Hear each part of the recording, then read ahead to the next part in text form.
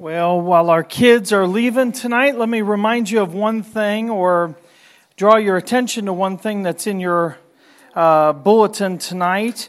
Next Saturday, following church, we're having a red, white, and blue barbecue. There's at least one word in there that's going to get me to stay. Thank you. Good. Good. Kindred spirit, whoever said barbecue. Good. So check your bulletin in there for the details. You're welcome to, it's kind of a potluck shared meal thing. So there's a place on our website for you to sign up to bring something. That way we can kind of plan and see what all's coming. But the main dish is provided. Is that correct? The barbecue part and the red, white, and blue parts? Make fun if you want to. No? What? Right, yeah, the red, white. Yeah. Your food doesn't need to be blue. Thank you. Good. Thank you for the clarification. So the barbecue's provided, and then you guys will bring sides, and that'll be awesome, and we'll enjoy it. Thank you so much. Good. Good evening. Hey, awesome. Good. If you've got your Bibles or your apps, look up Matthew chapter 6 is where we are tonight. Ben got us started into this chapter last week, so we're just kind of continuing this journey, looking at the blessed life as we look through the Sermon on the Mount, and so now we're into the middle chapter. We've worked our way through chapter 5. We're into chapter 6, and we're just continuing on tonight. In fact, as Ben got us started into Matthew chapter 6 last week, I want to draw your attention to what Jesus says right there at the beginning of the chapter, because he is continuing to look at what does the kingdom life look like in practice. And so now we shift gears a little bit, and we're really looking now at how does the kingdom life affect our relationship as we worship the Father, or as we live in obedience to Him. And so right there at the beginning in Matthew chapter 6 verse 1, Jesus makes this comment. He says, be careful not to do your acts of righteousness before men to be seen by them. Do not do your acts of righteousness before men to be seen by them. If you do, you will have no reward from your Father in heaven. All right? And so here right at the beginning, Jesus is kind of setting the stage for what he's going to be talking about in these next several verses. And Jesus gives us the warning right away, and it's all about our motive. When he says acts of righteousness, if I was just, I'm not doing this, so don't answer out loud. But if I was to ask for examples of acts of righteousness, we would have a range of things that y'all could come up with, right? Maybe depending on how long you've been connected in the church, right? Acts of righteousness can have lots of different interpretations. But I want to have you consider tonight, at its essence, that righteousness or acts of righteousness are a relational response that we have to what God has already done for us. If we were to build the list, it would include lots of things, and almost all of them are going to be externals. But I want you to consider tonight. I want you to consider. You can reject it after you've considered it. Maybe it's a bad idea. But I want you to consider that acts of righteousness are our relational response to what God's already done for us. Meaning that what we do is responding to God's love and God's grace and God's forgiveness and God's salvation. That the acts of obedience and love and trust that we do flow not to gain God's attention or His favor, but out of a response for what He's already done for us in the past. So when Jesus says, be careful not to do your acts of righteousness to be seen by others. I think Jesus is really drawing our attention to motive. Why are we doing what we're doing?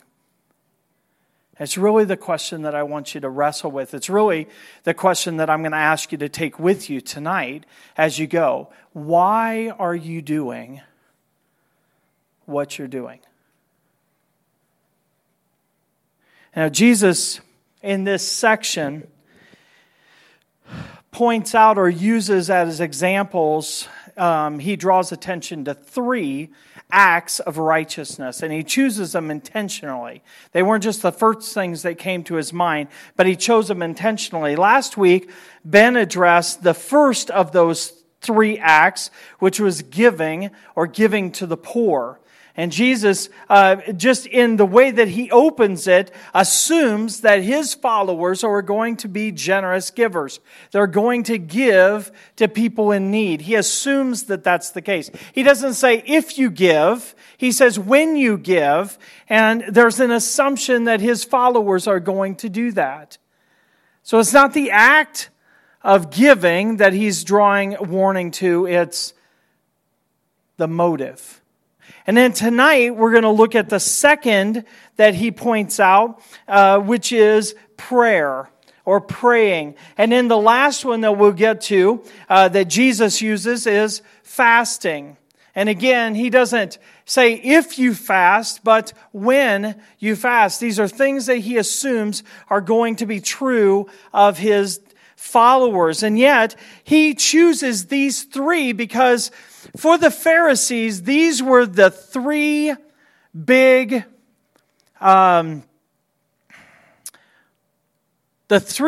areas that showed piety in the Jewish life.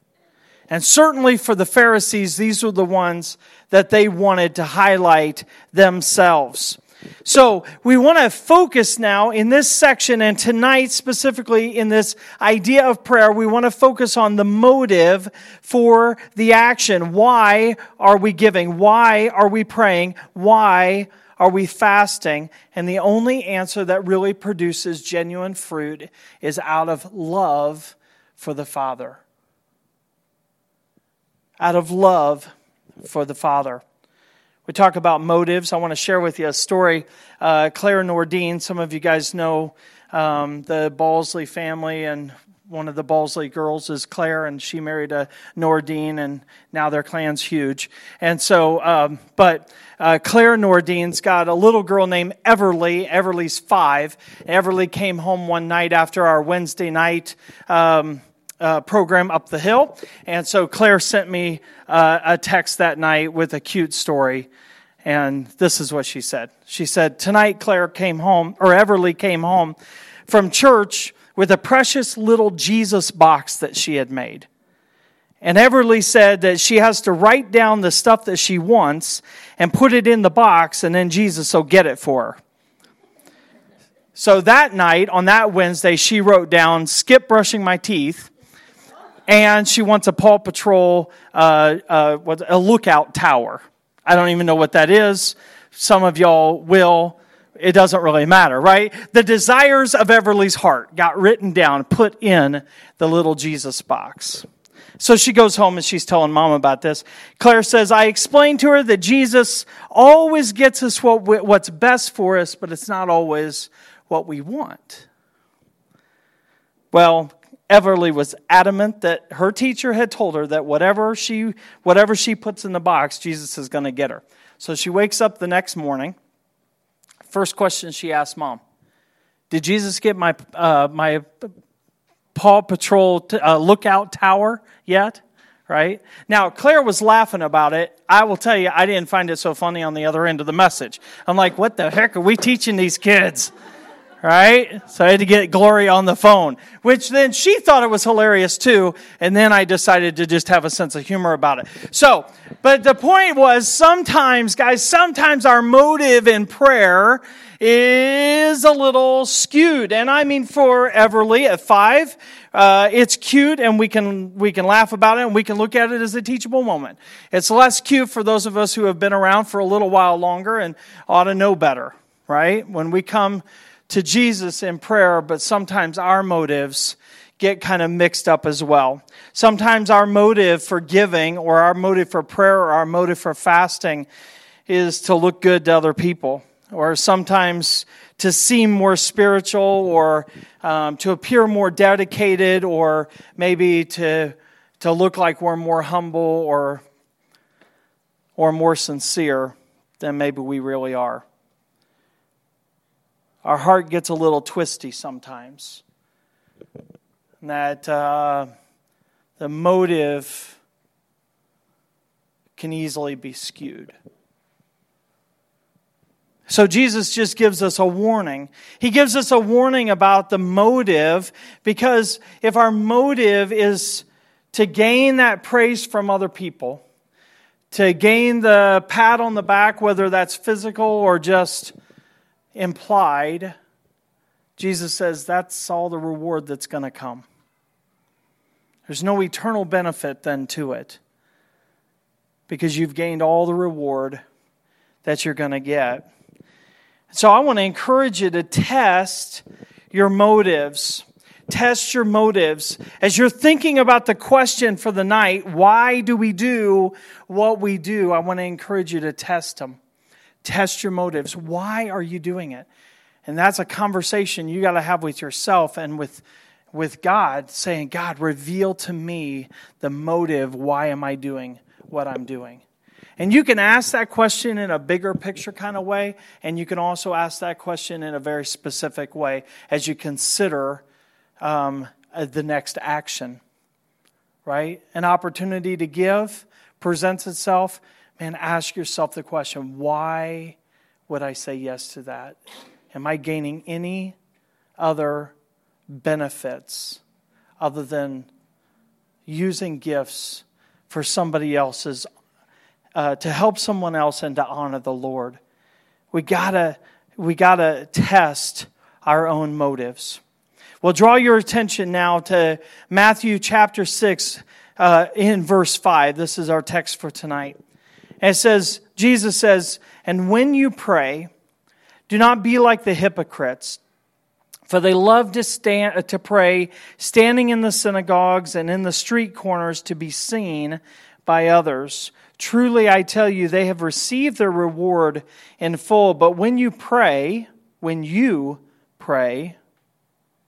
go into your room, close the door, pray to your Father who is unseen, and then your Father who sees what's done in secret will reward you." That's an interesting thing. Jesus is kind of painting this picture. He's giving an example. He's saying, now the Pharisees do it this way. And they go into public places, they pray out loud because they want to be seen and they want the praise. Right? They wanted to be held up. Oh, the Pharisees, they're perfect. They keep all the laws. Woo! Right? They had them down. And that's what they wanted. They wanted the attention. They wanted the respect. They wanted the praise. And yet Jesus draws a contrast where he says, but when you pray, my followers, when you pray, go into your room, close the door, and pray to your Father who's unseen. Then your Father who sees what's done in secret will reward you. So what's Jesus saying? Does that mean that we should never pray in public again? I mean, Tessa, you're in big trouble, right? Because she prayed out. Is that what he's saying? Now, remember now, he's not talking about the action, but what he is talking about is the motive, right? The heart behind it. Why are you doing what you're doing? That's the question for tonight. Why are you doing what you're doing? In fact, this verse 6 for me seems to be a contradiction to something that Jesus says in chapter 5. In chapter 5, verse 16, Jesus says, "In the same way, let your light shine before others so that they may see your good deeds and glorify your Father in heaven." Doesn't that seem like a contradiction? So which is it? Am I supposed to do my good deeds out here where people can see them? Or am I supposed to go into a room where nobody can see me and then pray in secret? Which is it? Yes. Right? It's both. Why? Because he's talking about motive. The context in chapter 5 is Jesus says you're to be the light of the world. A city sit on a hill. A lamp that's lit and put on a stand so we can bring light to the whole house. He says you're to be different and to stand out. But don't do those acts of righteousness for the applause of others. Why are you doing what you're doing?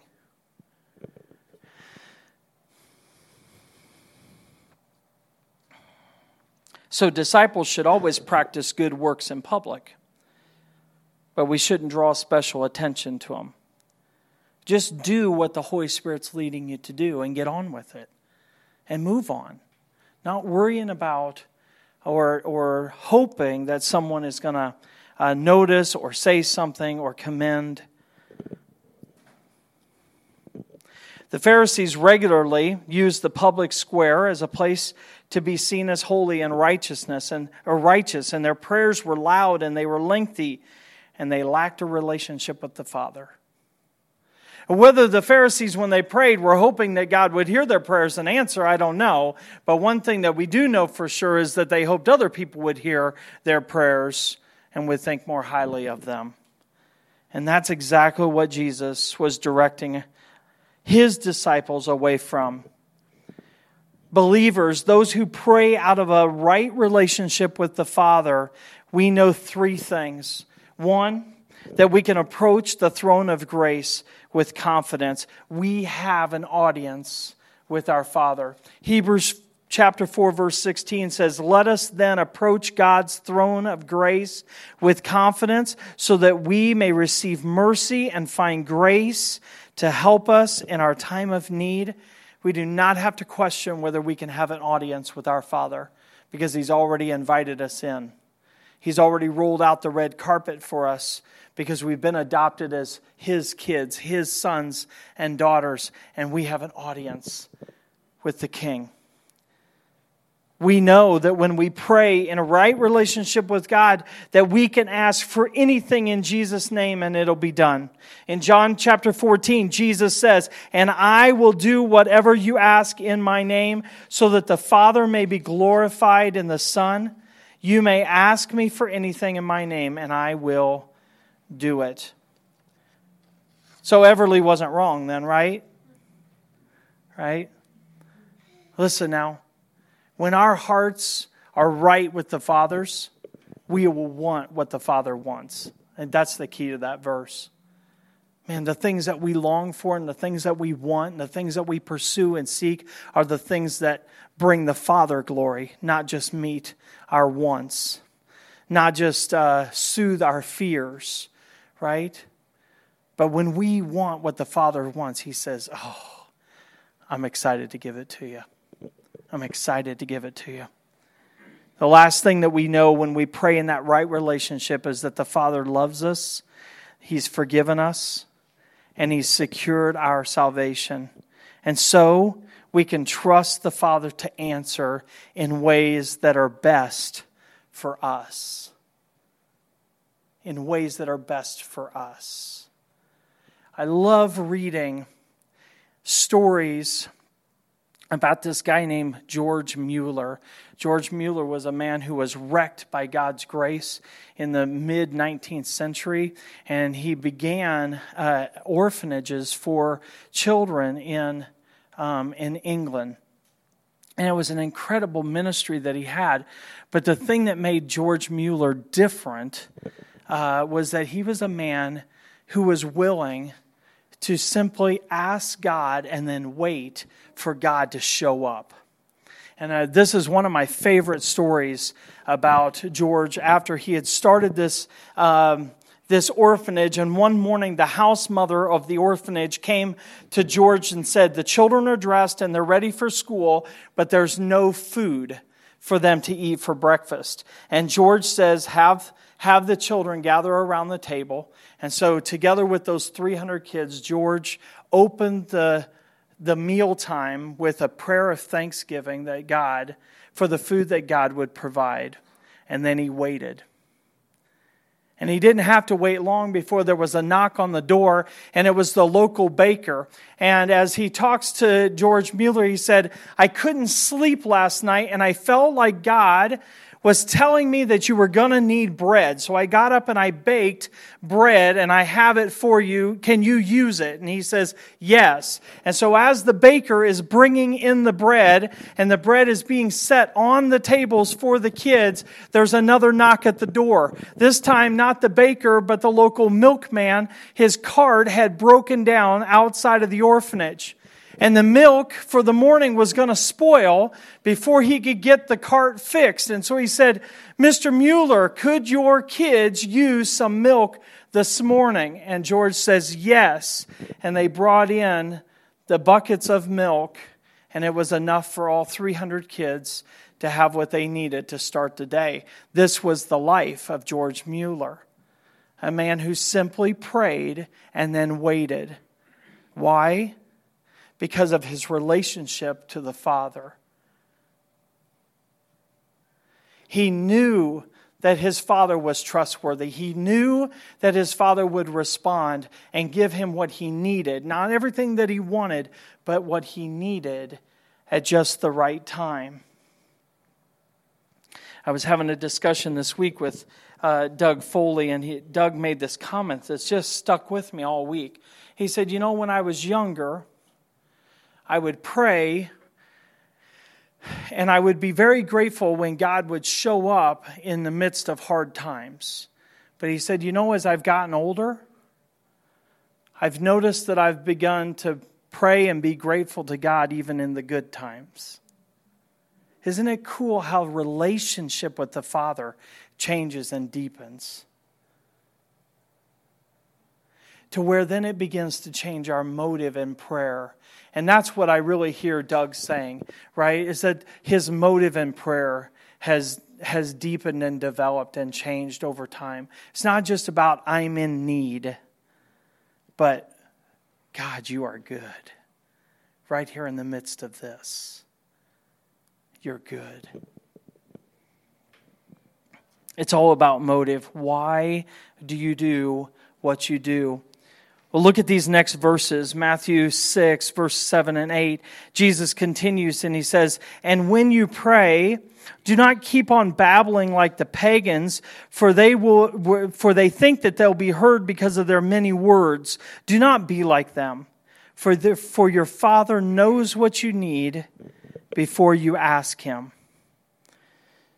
One commentator said this: Jesus is attacking the idea that the length of prayer makes it effective. Pagan prayer commonly relies on length and repetition for effectiveness, the sheer quantity of words. And if we approach prayer out of the right relationship with the Father, we don't need to play those games. And Jesus says you can cut right to it because your Father knows exactly what you need before you even start. He knows your heart. But He wants us to come. He wants us to ask. It's an interesting thing as I think about parenting, and now my kids are 21 and 17, I think. Is Blake 17? Okay, good. We're kind of on that end of parenting, right? And I have a little different perspective on it. Because it seems like as we raise our children, and those of you who have kids who are out of the house, tell me that if this rings true for you. But we spend all these years wanting to foster independence in our kids, right? Buckle your own seatbelt, put your own shoes on, get your own drink of water, right? Pick out your own clothes, zip up your own pants, all those things, right? Like we foster independence, right? The whole time. And yet, when it comes to a relationship with a Heavenly Father, what does He want? He wants His kids to be dependent on Him. And I've thought about that so often that the way that we raise our kids seems to work against the reality of what their Heavenly Father wants in them or from them. A sense of dependence on Him. God loves it when we come to Him. I think His heart just melts when His kids come and say, Daddy, this is what's happening. Good, bad, scary, owie, all those things. God wants that from His kids. So Jesus is saying it doesn't take a lot of words because your Heavenly Father that you have a relationship with, your Heavenly Father already knows what you need. So just come. Come with confidence and come and just ask. And just talk. Just talk with Him. But an example of that many words thing, the story that came to mind, I won't tell the whole thing, but in 1 Kings chapter 18, and Elijah, the prophet, and his showdown with the prophets of Baal. And I just think that whole story, while an incredible display of God's power and Elijah's faith, I think there are some funny parts to that story that I don't always get to highlight when I'm talking with kids. But those prophets of Baal started in the morning praying to their God. And they just ramped up. It says they prayed from morning until noon. Maybe they took a little breather, a little nap, like a little refresher there. And then they just continued on till evening. And the whole afternoon, Elijah just mocked them because their God was nowhere to be found. And yet what I love is that when the time of the evening sacrifice came, Elijah said, it's my turn. You've had all day. It's my turn. And I want to read for you what Elijah prayed. Now listen, they had been praying from morning till noon, from noon until evening. This is what Elijah prayed to his Father in heaven. He says, Lord, the God of Abraham, Isaac, and Israel, let it be known today that you are God in Israel and that I am your servant and I have done all of these things at your command. Answer me, Lord, answer me so that the people will know that you, Lord, are God and that you are turning their hearts back again. That's it. I did not count how many words that was. That did not take him long. And the fire came from heaven and burned up the sacrifice, and burned up the altar, and burned up the water that was around the altar. When we pray out of a right relationship with the Lord, it doesn't take a lot of words. Because we come knowing that our Heavenly Father is hearing us. And we can just pray. So the challenge, guys, for the week, as you guys are walking out of here, as you're examining your motives, is why do you do what you do? That's the question that I want you to go with. I want you to test the answer to that. If you have the opportunity to give generously, great. But stop to ask yourself, am I doing this so that somebody else is going to think that I'm a pretty generous guy? If you have the opportunity to pray with somebody, maybe on the street, maybe in a restaurant, maybe a friend, maybe, I don't know. I want you to stop and just say, why? Why am I going to enter into this? Is there any part of it that hints at a selfish gain for me? Is there any hope in it for praise or recognition or acknowledgement from other people? Test it. Test your motives this week. Ask yourself, why do I do what I do? Because when our motives are right, it's such a sweet place to do our acts of righteousness for an audience of one. To respond because God has loved us and has showered us with grace and has saved us from the pit. And we just respond. And we live our life in that kind of way. And we don't care who else sees. And when other people do see, we pray that it would turn their faces towards the Father, that they would discover the grace that we ourselves have discovered as well. Let me pray for us as we go. God, I thank you for tonight.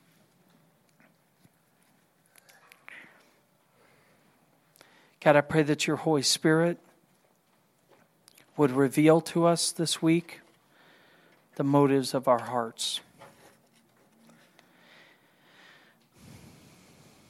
Father, that question would resonate and would reverberate in our minds this week. Why do we do what we do? God, I just pray that you would bring an answer to our hearts, that you would whisper it to us. And Father, that we would just follow after the Spirit. Thank you for being a good, good Father. We love you. Amen.